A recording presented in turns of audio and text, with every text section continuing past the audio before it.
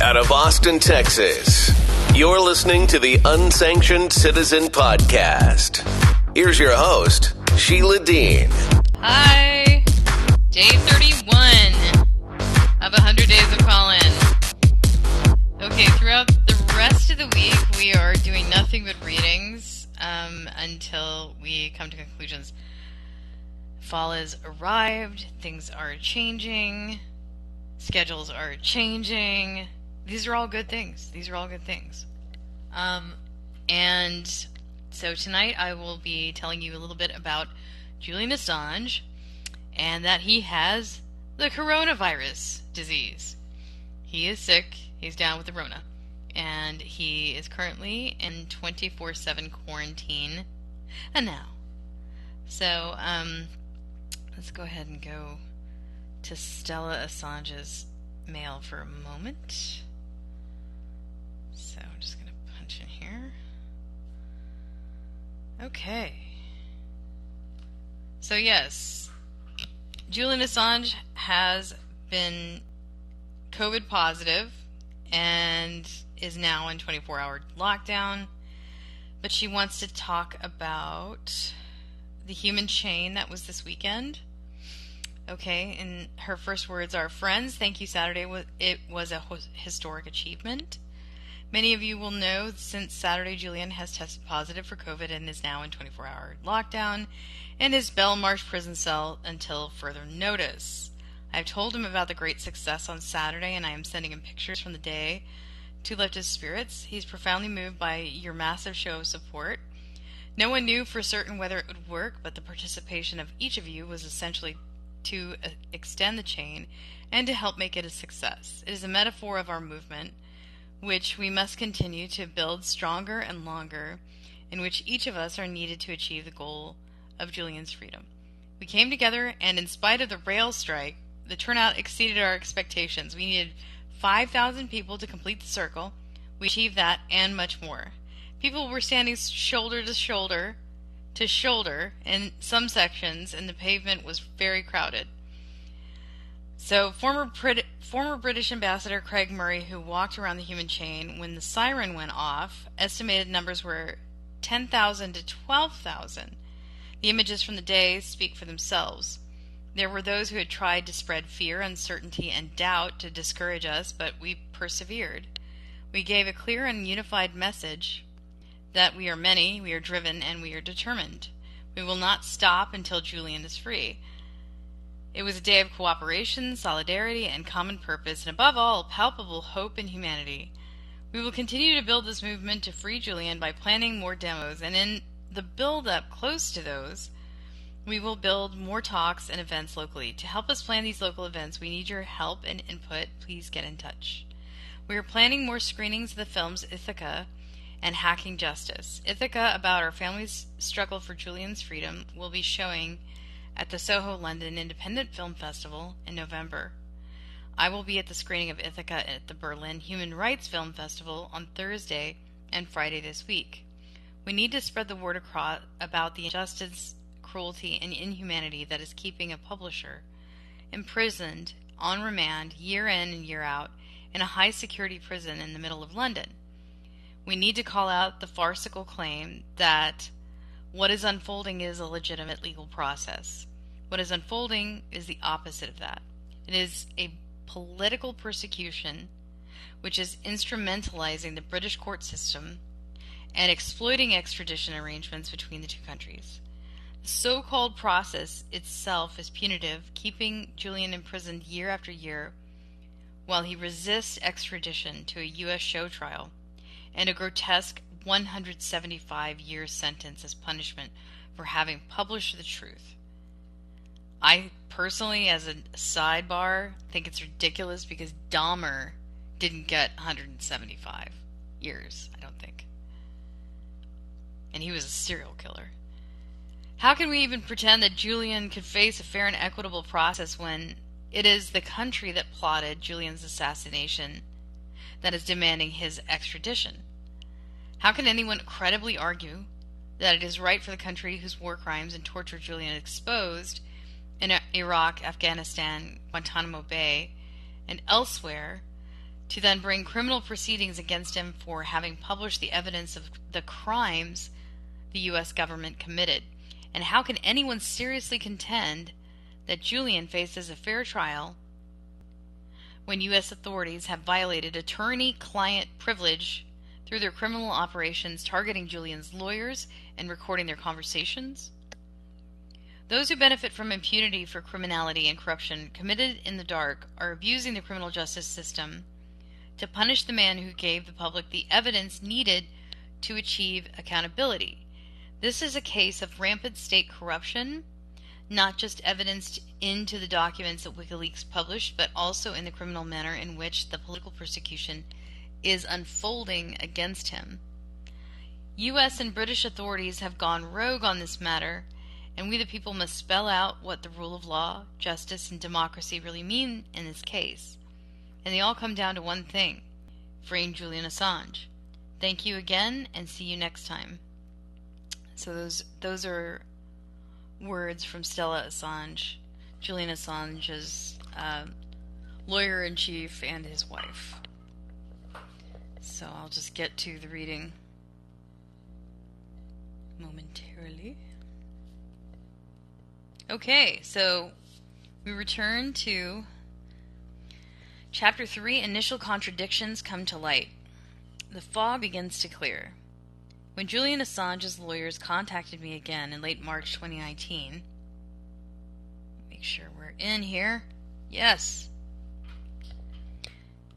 Again, when Julian Assange's lawyers contacted me in late March 2019, their tone had become significantly more urgent.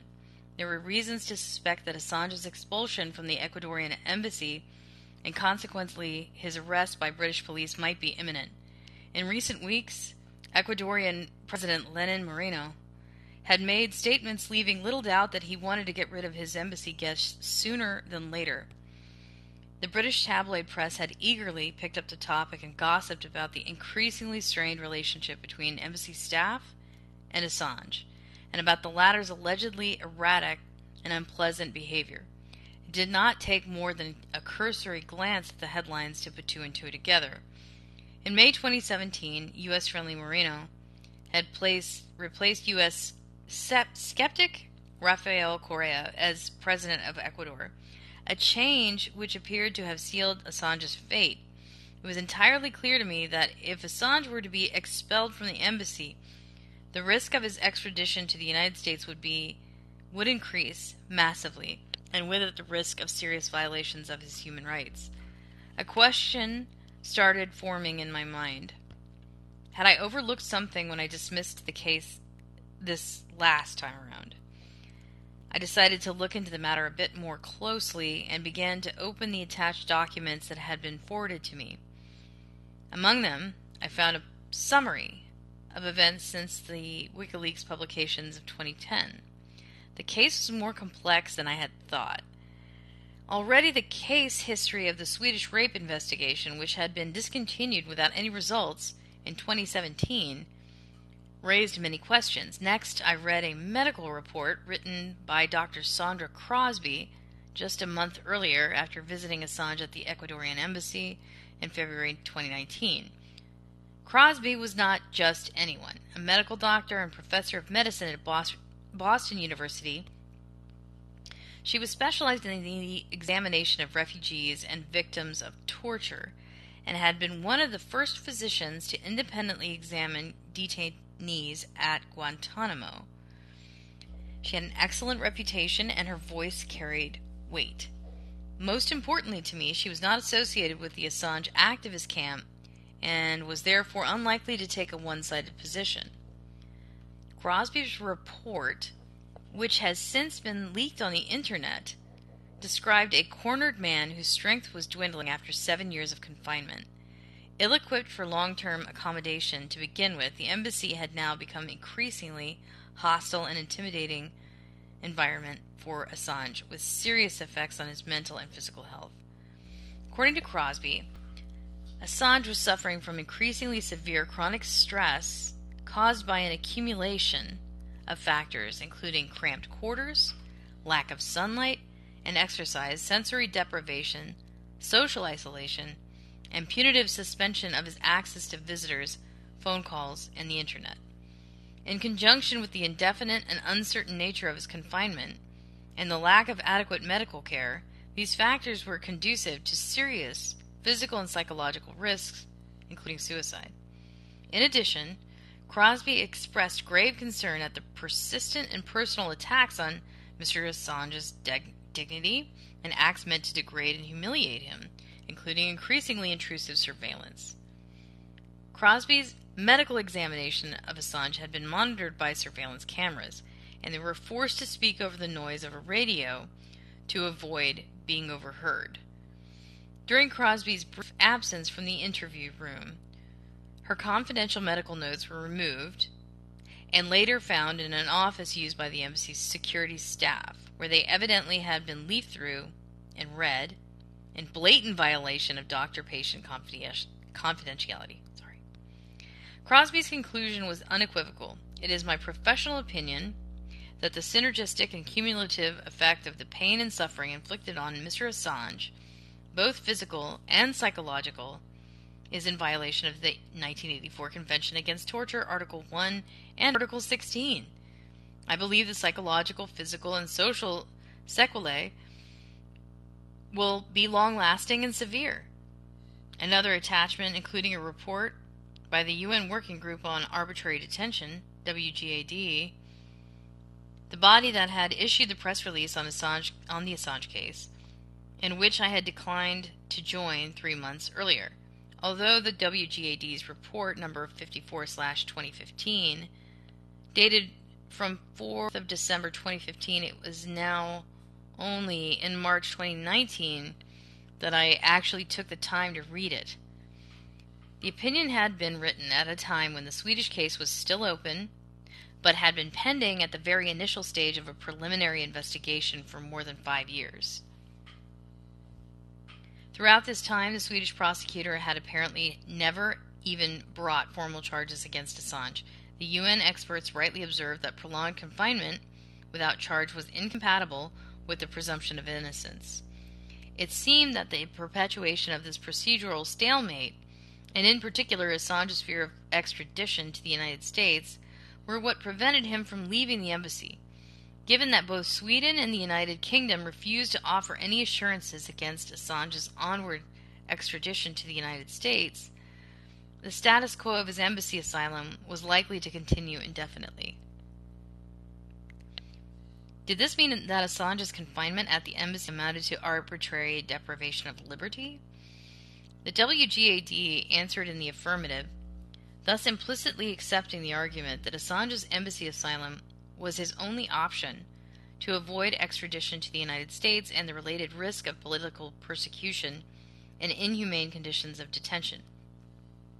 Like any other human being, Assange could not reasonably be expected to give up his safety and expose himself to the risk of serious human rights violations. Consequently, if Assange's fear of persecution was taken seriously, his continued stay in the embassy could not be described as voluntary. By providing guarantees against his onward extradition to the United States, Sweden and the United Kingdom could easily have ended the stalemate and enabled Assange to participate in the Swedish investigation. In view of the refusal to provide such guarantees, the only logical conclusion for the working group was that Assange was being arbitrarily deprived of his liberty by both countries. Their governments disagreed, of course. First, they demanded that WGAD reconsider. When the working group confirmed its conclusions, they declared that they disagreed with the UN body's opinion and therefore would simply ignore it. It is downright absurd, of course, for states claiming to be governed by the rule of law to first engage in legal proceedings before a mandated UN body, and then to accept its conclusions only if they go in their favor. But this did not seem to bother either government. Instead, and rather ironically, they continued to accuse Assange of evading justice and downplayed their own responsibility for the situation. Mr. Assange is free to leave the embassy at any time, and the Swedish/British authorities have no control over his decision to remain in the embassy. To me, the working group's assessment seemed plausible. I could only agree with its rationale. A year earlier, in March of 2018, my report to the Human Rights Council had focused on migration-related torture, HRC 37/50. In all regions of the world, countless asylum seekers reach the border of their destination state, only to be stopped there and held in closed camps. Here, too, the authorities claim that asylum seekers are not being deprived of their liberty, that they are not being arbitrarily detained, but are completely free to leave at any time. Indeed, free to leave they are, but only in one direction, back to where they came from, back to the risk of war, violence, and abuse. So let us be clear. Whenever we give a person no other choice but to remain locked up or else expose themselves to serious danger, then we are effectively depriving them of their liberty. Anything else is delusional. Hence, the WGAD's finding that Assange's confinement at the embassy amounted to arbitrary deprivation of liberty. The clarity with which the working group analyzed Assange's situation was remarkable. Usually, a single special rapporteur is more likely to take a courageous and outspoken position than a collective body of 5 independent UN experts, which tends to settle for the lowest common denominator. In the Assange case, there was only one dissenting opinion within the working group, making the unanimity of the majority of members all more significant. Another document I consulted was an interview with James Goodall, a former general counsel for the New York Times. That would be the impact of U.S. prosecution of Assange on press freedom as guaranteed under the First Amendment of the U.S. Constitution. Goodale, I think it's Goodale, James Goodale. Goodale knew when he was what he was talking about. Already in 1971, when the New York Times published the so-called Pentagon Papers about the Vietnam War, he had forcefully and successfully fought against the attempted criminalization of journalism under the U.S. Espionage Act. Goodale made clear that whatever Assange may have published via WikiLeaks, and whomever may have provided him with the material, he was the publisher, not the source. Moreover, Assange had not stolen the published material, but had obtained it freely from a whistleblower. His actions were therefore protected under the First Amendment of the U.S. Constitution. If Assange were to be prosecuted, nonetheless, it would set a terrible precedent for investigative journalism. It would mean that from then on, any publication based on leaked material would become a crime. The resulting danger for press freedom could not be overstated. I had been reading for a long time. For a moment, I looked through my window across the lowlands that separated the Jura from the Alps. The air had cleared, and the snow-covered triple peaks of the Eiger, the Monch, and the Jungfrau rose into the bright blue sky like giants from the fog dissolving beneath them. Crosby's medical report, the working group's conclusions, and Goodale's assessment had made me think. I slowly began to wake up to my own prejudice, which had clouded my judgment and led me summarily to dismiss Assange's initial appeal 3 months earlier. What troubled me the most was the self-righteous ease and unshakable certainty with which I had accepted a largely unsubstantiated narrative as unquestionable fact. Now that I have scratched the thin veneer of this narrative and caught the first glimpse behind the curtain, I could no longer close my eyes to the enormous political dimensions of this case. It had become clear to me, at the very least, I owed it to my personal and professional integrity to take a closer look and form my own opinion, based not on hearsay, but on verified fact. Preliminary protective measures. At this early stage, my main concern was to prevent Assange's fast-track extradition to the United States, whether directly by the Ecuadorians or, after his expulsion from the embassy, by the British. The CIA's extraordinary renditions, which involved kidnappings without any legal process, followed by torture and arbitrary detention in secret black sites around the globe, had set a disturbing precedent. Although the U.S. indictment against Assange had not yet been unsealed, its existence had been an open secret for a long time. While one could only speculate on the precise charges, I was seriously concerned that in the United States Assange would be exposed to an unfair, politically motivated trial and a draconian punishment. Moreover, the conditions of detention in U.S. supermax prisons and other high-security facilities where Assange would most likely be held had long been regarded as cruel, inhuman, and degrading both by my predecessors and by various relevant human rights organizations. These were the thoughts that guided my next steps. I would send 2 official letters to Ecuador and the United Kingdom, reminding them of the universal principle of non-refoulement, which establishes an absolute prohibition against returning or deporting people to countries where they risk being tortured, executed, or subjected to other serious violations of their human rights. At the same time, I would announce my intention to visit Assange at the Ecuadorian embassy and to meet with Ecuadorian ambassador and senior British government officials. Most importantly, however, I would formally appeal to the Ecuadorian government to refrain from expelling Assange until the protection of his human rights could be guaranteed and, in the meantime, to do everything possible to prevent a deterioration in his health. The deeper I looked into the case, the more apparent it became that much more was at stake here than Assange's personal fate. It was hard to deny that with the criminalization of Assange's publications, a dangerous precedent would be set for investigative journalism as a whole. If indeed this was the real motivation behind prosecuting Assange, then my diplomatic letters alone would not be sufficient to resolve the matter, and could even be counterproductive.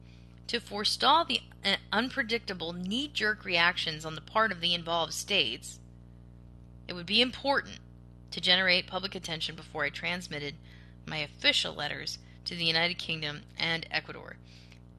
In a first step, I therefore issued a press statement entitled UN Expert on Torture Alarmed by Reports Assange Could Soon Be Expelled from Ecuadorian Embassy. It announced my intention to personally investigate the case and summarized my human rights concerns. It further urged Ecuador and the United Kingdom to not revoke Assange's asylum and not to take any steps towards his extradition to the United States. The primary purpose of the statement was to alert the public and the media and to send an unequivocal message to the 2 governments.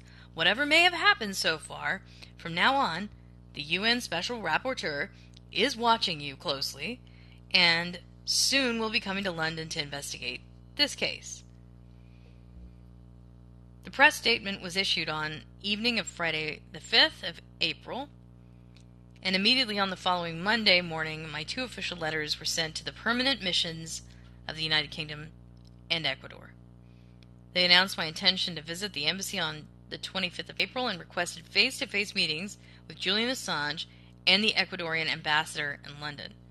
This was to be followed by meetings with British government officials, particularly those who would be responsible for the decision-making process in the event of Assange's expulsion from the embassy and a U.S. extradition request. The declared purpose of my visit was to find a long-term solution to Assange's situation in compliance with human rights requirements. Operation Pelican, Assange's arrest. The British ambassador to the United Nations in Geneva replied 2 days later with a short and rather tight-lipped letter. Apparently, my decision to inform the public before reaching out to the government had caused a degree of irritation. The British government agreed to pay my proposed visit to Assange at the Ecuadorian embassy on 25th of April, but declined my request to meet with British authorities.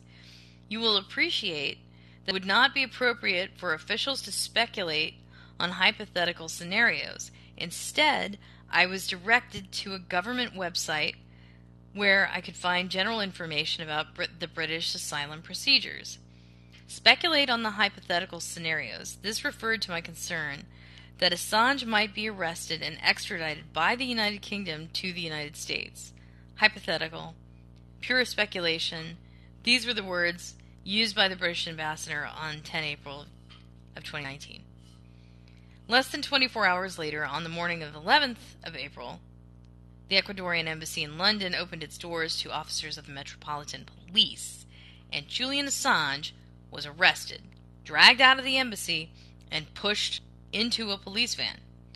On that very same day, he was brought before the Westminster Magistrates' Court for adjudication. The judge did not appear to require the luxury of a fully fledged criminal trial to make up his mind. After a 15-minute hearing, he swiftly convicted Assange of a bail violation committed 7 years earlier. Then he sent them to Britain's toughest, highest security prison to await sentencing. Assange now faced up to 1 year in prison. In its official press statement, the Ecuadorian government tried to justify Assange's expulsion from the embassy based on claims that he had repeatedly violated inter-American treaties on diplomatic asylum, as well as special protocol of coexistence that had been drafted specifically for the purpose of regulating his everyday life at the embassy. Whatever the factual accuracy of these accusations as a matter of law, neither of them was capable of overriding the absolute prohibition of refoulement. Assange clearly had not been offered any form of due process, as would be imperatively required prior to any revocation of asylum. He had not been informed of the government's intention in advance, and had not been given the opportunity to consult with a lawyer, nor to comment on, object to, or appeal the decision. He was simply expelled by a unilateral order of the Ecuadorian president. Moreover, Assange had been granted Ecuadorian citizenship in 2017, and that country's constitution categorically prohibits the extradition of nationals. Therefore, 1 hour before Assange's expulsion, Ecuador not only revoked his asylum, but also suspended his citizenship, allegedly due to irregularities in his papers, and again, without any form of due process. One wonders what kind of irregularities could possibly have existed in the papers of a national who had lived inside the Ecuadorian embassy for the entire duration of his citizenship with no opportunity to travel, change his residence, or even leave it. Tellingly, President Moreno described all of this as a sovereign act of state, a perspective reminiscent of the infamous words attributed to Louis VIII, maybe the Louis XIV, I think it is, the absolutist sun king of the 17th century. L'état c'est moi, the antithesis of the rule of law. In his press statement of 11th April, Moreno expressly assured the world that he had received guarantees from the United Kingdom that Assange would not be extradited to a country where he could face the death penalty, torture, or ill treatment. Precisely those guarantees that both the United Kingdom and Sweden had always insisted could not be given to Assange. Assange had always predicted that were he to ever set foot outside the embassy, he would be immediately arrested on a U.S. extradition request. On 11 April 2019, all those who had ridiculed his fears as narcissistic paranoia were proved wrong. Within an hour of his expulsion and arrest, the United States handed over their extradition request to the British authorities and unsealed their secret indictment against Assange.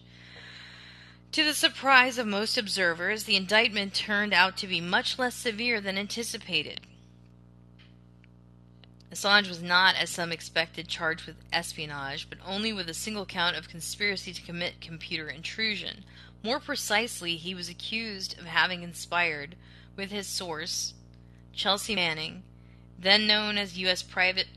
Army Private First Class Bradley Manning, to help decrypt a password hash for the U.S. Department of Defense computer system. Importantly, Manning already had full, top-secret access privileges to the system and all the documents she leaked to Assange. So, even according to the U.S. government, the point of the alleged attempt to decode that password hash was not to gain unauthorized access to classified information, hacking, but to help Manning to cover her tracks inside the system by logging in with a different identity, source protection. In any case, the alleged attempt undisputedly remained unsuccessful and did not result in any harm whatsoever. If Assange were to be convicted on this charge, he would face a prison sentence of up to 5 years. Given that this is the maximum sentence applicable only to the most serious and harmful cases of computer intrusion, the sanction for Assange's alleged unsuccessful attempt would probably have to be reduced to a suspended prison sentence of a few weeks or even just a moderate fine. But I was under no illusion that the United States could have pursued Assange for almost a decade across several jurisdictions just to let him get away with a minor sanction for an unsuccessful attempt at a computer intrusion, petty offense that is committed literally millions of times every single day. No, I was certain that this was only the beginning and that the U.S. would significantly expand their indictment at some point, some convenient point on the line. It was obvious that the events of 11th April 2019 had been planned and coordinated well in advance between Ecuador, the United Kingdom, and the United States. Anyone acquainted with the cumbersome communication and decision-making processes of political hierarchies, bureaucracies, and diplomatic services knows that achieving such a tight sequencing of highly complex events and having them unfold within a few hours with the involvement of officials from various branches of government and 3 jurisdictions on 3 different continents takes weeks, if not months, to prepare. When less than 24 hours before Assange's expulsion and arrest, the British ambassador in his letter to me formally dismissed my concerns as groundless speculation about a hypothetical scenario. He must have known that he was deliberately misleading an officially mandated special rapporteur of the United Nations. The ambassador may not have been notified of the precise date of Assange's expulsion, but in a politicized case like this, it is completely out of the question that he would have approved my visit request to the UK for the 25th of April without prior consultation with the political leadership in London, themselves closely involved in the planning of Operation Pelican, the code name for Assange's forcible removal from the Ecuadorian embassy. Indeed, as we now know from the memoirs of Alan Duncan, then the British Minister of State for Europe and the Americas, direct negotiations started around the time of the secret U.S. indictment in March of 2018. In October of that year, Duncan notes, the Assange issue is progressing. Our channels into Ecuador are paving the way to a solution. It seems Assange's expulsion had originally been planned for 9th January 2019. However, on the 8th of January, the minister notes in his diary, annoyingly, Assange's forcible exit from the Ecuadorian embassy has been delayed. The following months see regular diary entries by the minister recounting a slow but steady progress in the negotiations between the British and Ecuadorian offices or officials. By 28 March, Duncan is confident. I think I'm nearly there with Ecuador to get Julian Assange out of their London embassy. It's taken months of delicate negotiations, but nearly. Then on 11th April, suddenly it's game on.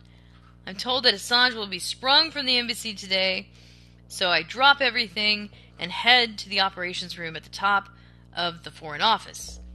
With hindsight, and without overestimating the influence of my mandate, I believe that my initiative may have inadvertently have accelerated the course of events. My public appeal, together with the announcement of an official on-site investigation, appear to have touched a sensitive nerve. For this human rights-based appeal contradicted the carefully constructed narrative of Assange as a spoiled, coward, traitor, rapist, and hacker who finally needed to be dragged out of his luxurious hiding place and brought to justice. In the eyes of the governments involved, my investigation would, at best, mean an unwelcome delay in Assange's long-decided expulsion, arrest, and extradition. At worst, it could cause considerable disruption and embarrassment, expose the authorities to public scrutiny, and require them to justify their actions. Be that as it may, a new fait accompli had now been established in a manner that set all alarm bells ringing in my mind. Why now, suddenly after almost 7 years of lethargic stagnation, this hasty expulsion, arrest, and conviction in such obvious violation of due process and the rule of law? Why this suspiciously mild U.S. indictment, which virtually screamed for worse? And why had the British ambassador lied to me? Why such contempt for my mandate? After all, I was no enemy, political activist, or dissident. I had been appointed and mandated by states to exercise my function in partnership and constructive cooperation with them. What was going on here? Something was obviously wrong, and now I began to seriously doubt the good faith of the governments involved. Judicial bias. Does an arrest warrant for a bail violation remain formally valid, even when underlying extradition request had been withdrawn? If so, is there still a public interest in prosecuting such a bail violation, especially if it was committed exclusively to avoid serious human rights violations, and thus without any criminal intent? In February 2018, just over a year before Assange's expulsion from the embassy, lawyers had raised these questions in the court and filed an application to cancel the original British arrest warrant for bail violation, which had been issued in 2012. The Swedish extradition request, in relation to which Assange had been arrested and subsequently released on bail in December of 2010, had been formally withdrawn in May of 2017, after the Swedish prosecution had closed its preliminary investigation into allegations of rape for the second time in almost 7 years. Further, the UN Working Group on Arbitrary Detention had found that Assange's prolonged confinement at the embassy amounted to arbitrary deprivation of liberty.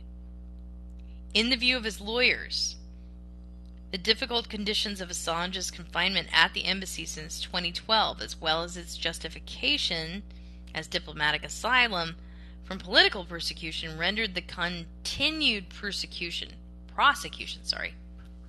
and punishment for that offense disproportionate and outside the realm of public interest. In her ruling of 13 February 2018, Emma Arbuthnot, senior district judge at the Westminster Magistrates Court, dismissed all of these arguments. He, Assange, appears to consider himself above the normal rules of law and wants justice only if it goes in his favor. Earlier, she had painted a distorted, almost trivializing picture of Assange's living conditions in the Ecuadorian embassy and seemed to mock its equation by the UN working groups with arbitrary deprivation of liberty. According to Arbuthnot, Assange could sit in the sunlight on the balcony of the embassy at any time. His internet access was permanently guaranteed. His meetings with visitors were unlimited and not supervised, and he could choose what he wanted to eat. Of course, she did not miss the opportunity to point out that Assange could leave the embassy whenever he wishes, adding that the inmates of Wandsworth Prison would likely to dispute the assertion that such living conditions were akin to remand in custody. Having dismissed the WGAD's assessment as wrong and inaccurate, Judge Arbuthnot accorded it little weight in her decision. In so doing, she echoed the self-righteous attitude of the British government, which, after 2 years of active participation in the proceedings, refused to respect and implement the WGAD's conclusions simply because they had not turned out in favor of the United Kingdom. The judge seemed completely oblivious to the striking irony of dismissing the working group's official conclusions and, in the same breath, accusing Assange of accepting justice only when it was in his favor. What Assange's lawyers could not know is that none of the legal arguments they raised during his hearing ever mattered. The real plot being played out was an entirely different one. Exactly 3 weeks later, on 6th of March 2018, a U.S. grand jury would issue its secret indictment against Assange.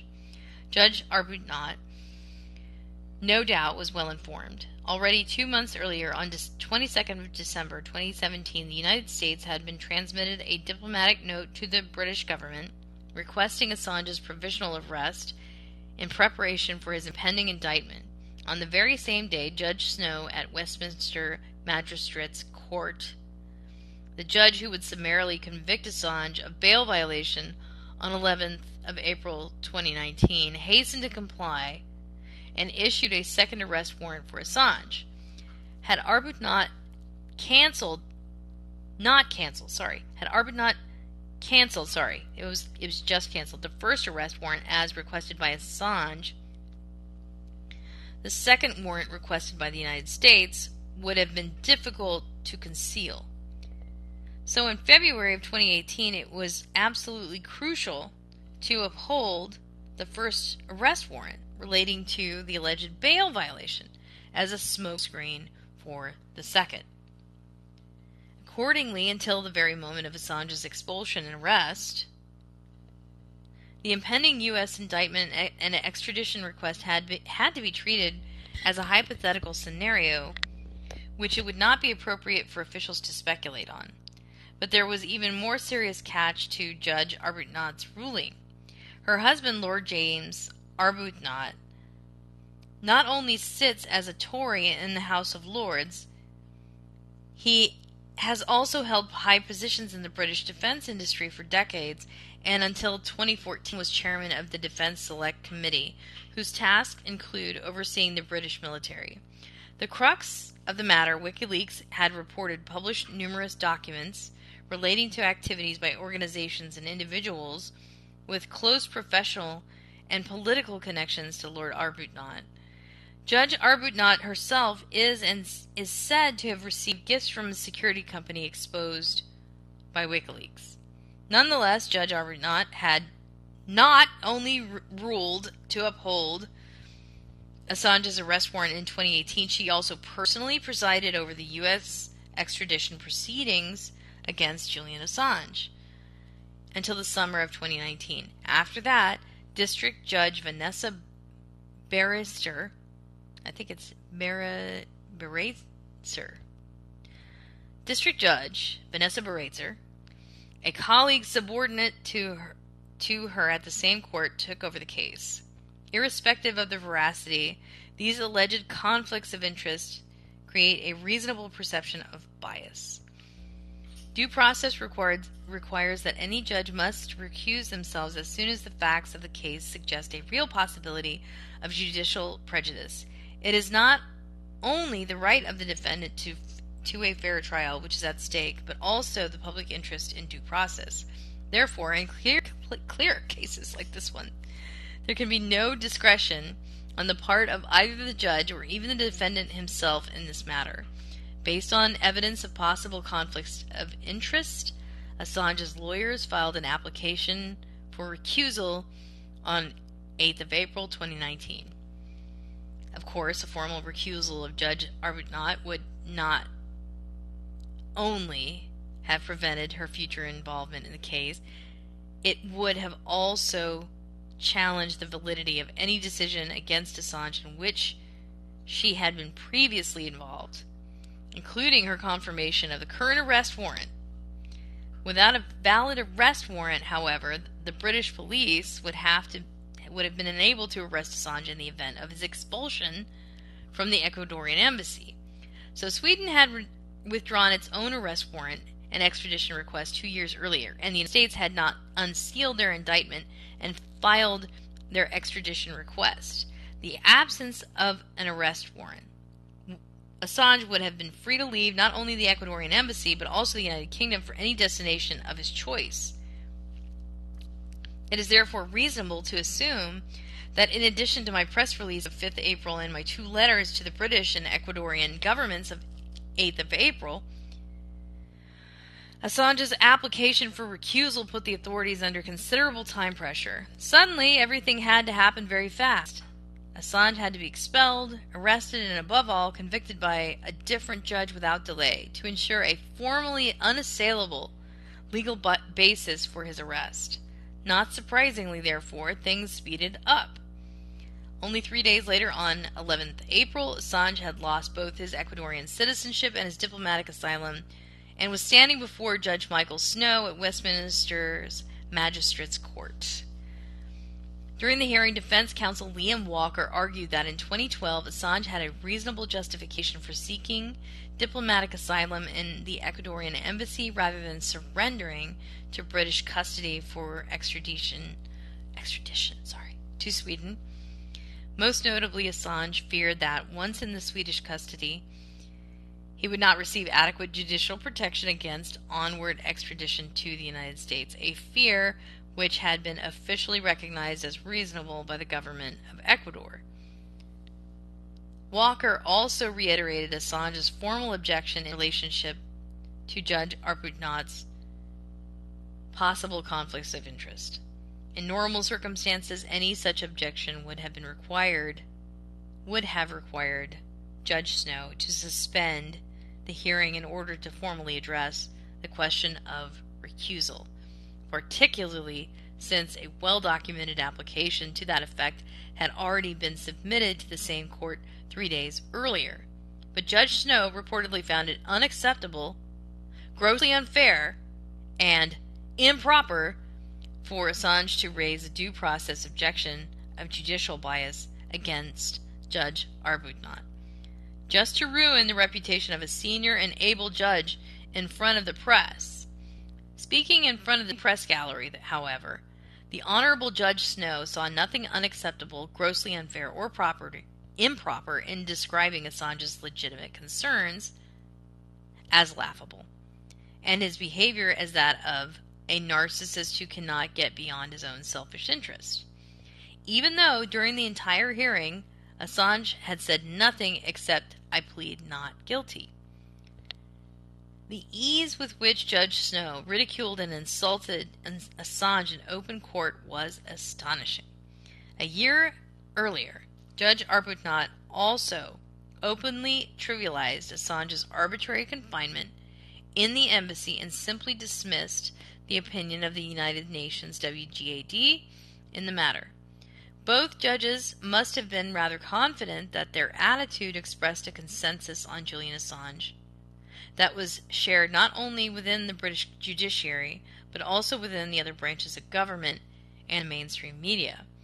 Of course, Assange's criminal trial should never have been scheduled for the day of his arrest in the first place, a day which would foreseeably have generated high levels of stress and anxiety in a defendant who had just spent close to 7 years in a confined and increasingly claustrophobic and hostile space. In the morning, around 9:15 a.m., officers of the London Metropolitan Police entered the Ecuadorian embassy.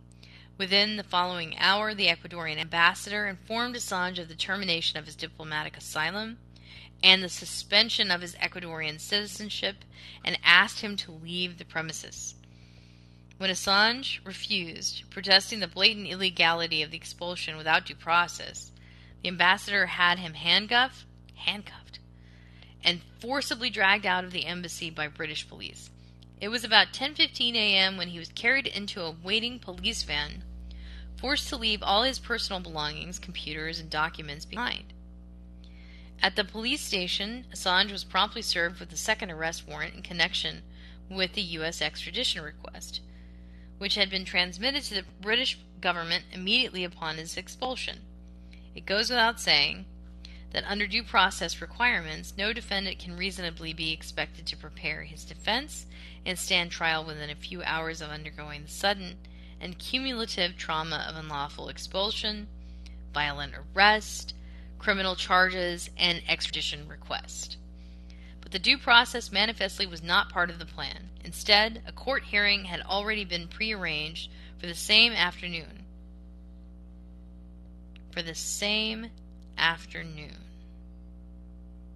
Wow. Quite evidently, with the sole purpose of finding Assange guilty of an offense alleged to have been committed almost 7 years earlier. Since the judge did not appear to find any added value in considering the legal arguments brought by the defendant, he allowed Assange no more than 15 minutes of preparation time together with his lawyer, and then pushed through the entire hearing in less than half an hour. This is what summary trials look like everywhere in the world. On May 1st, a third judge, Deborah Taylor, handed down the sentence, 50 weeks in prison, just 2 weeks shy of the maximum sentence of 1 year. According to Taylor, it was difficult to imagine a more serious example of bail violation. After all, she explained, Assange's surveillance during his years at the embassy had cost the British taxpayers $16 million. The absurdity of her reasoning is obvious. the gravity of an offense does not increase with the cost of surveillance of the suspect. Involuntary manslaughter does not become first-degree murder just because it took 10 years to track down the perpetrator. A theft of $100 remains a comparative minor offense, even if the authorities chose to spend $100,000 on its investigation. Clearly, it was not Assange, but the British authorities alone who had decided not to recognize the diplomatic asylum lawfully granted by Ecuador and to have the embassy besieged around the clock for 7 years. By British standards, 50 weeks in prison for a bail violation is a completely disproportionate sanction. The vast majority of bail violations that do not involve the perpetration of additional serious offenses are punished with fines or disciplinary sanctions. Even if a bail violation were to result in a short custodial sentence, that sentence would certainly not be served in a high-security setting amounting to solitary confinement. Except in the case of Julian Assange, he was immediately returned to Belmarsh Prison in London, infamous as Britain's Guantanamo Bay. Now more than ever, from my perspective, the circumstances had now changed entirely. My visit to the Ecuadorian embassy had become obsolete, of course, but I had not abandoned my plan to visit Assange. On the contrary, my initial reluctance had given way to an ever-strengthening determination to get to the bottom of this matter. On 18 April 2019, I sent a follow-up letter to the government of Ecuador expressing strong criticism of Assange's expulsion without advance notice, legal remedy, or any other form of due process. I further requested answers to several pressing questions. Why had the Ecuadorian government completely ignored my appeal to suspend Assange's expulsion, at least for the duration of my official investigation? How was the determination of Assange's citizenship and diplomatic asylum compatible with international human rights standards and the rule of law more generally? How was it compatible with Ecuador's long-standing position that Assange needed diplomatic protection against the danger of extradition in the United States, a danger which now materialized precisely as a consequence of Assange's expulsion from the Ecuadorian embassy? What measures had been taken by Ecuador with a view to preventing violations of Assange's human rights, whether by the United Kingdom or by any other state? I concluded by expressing my expectation that the alleged violations would be investigated and those responsible held accountable. This was all I could do. Media attention had already moved on to the new scenario, and the wider public appeared unconcerned with my uncomfortable questions. By expelling Assange, Ecuador had relieved itself of a problem in which its leadership no longer had any interest in resolving constructively. From their perspective, the ball was now back in Britain's court. On the same day, therefore, I also sent a follow-up letter to the British government requesting permission to visit Assange in prison within a month of his arrest, no later than May 10. In line with the UN standard terms of reference for detention visits, I explained that I intended to conduct a confidential interview with Assange, to evaluate his conditions of detention, and to carry out a thorough medical examination with the help of specialized doctors.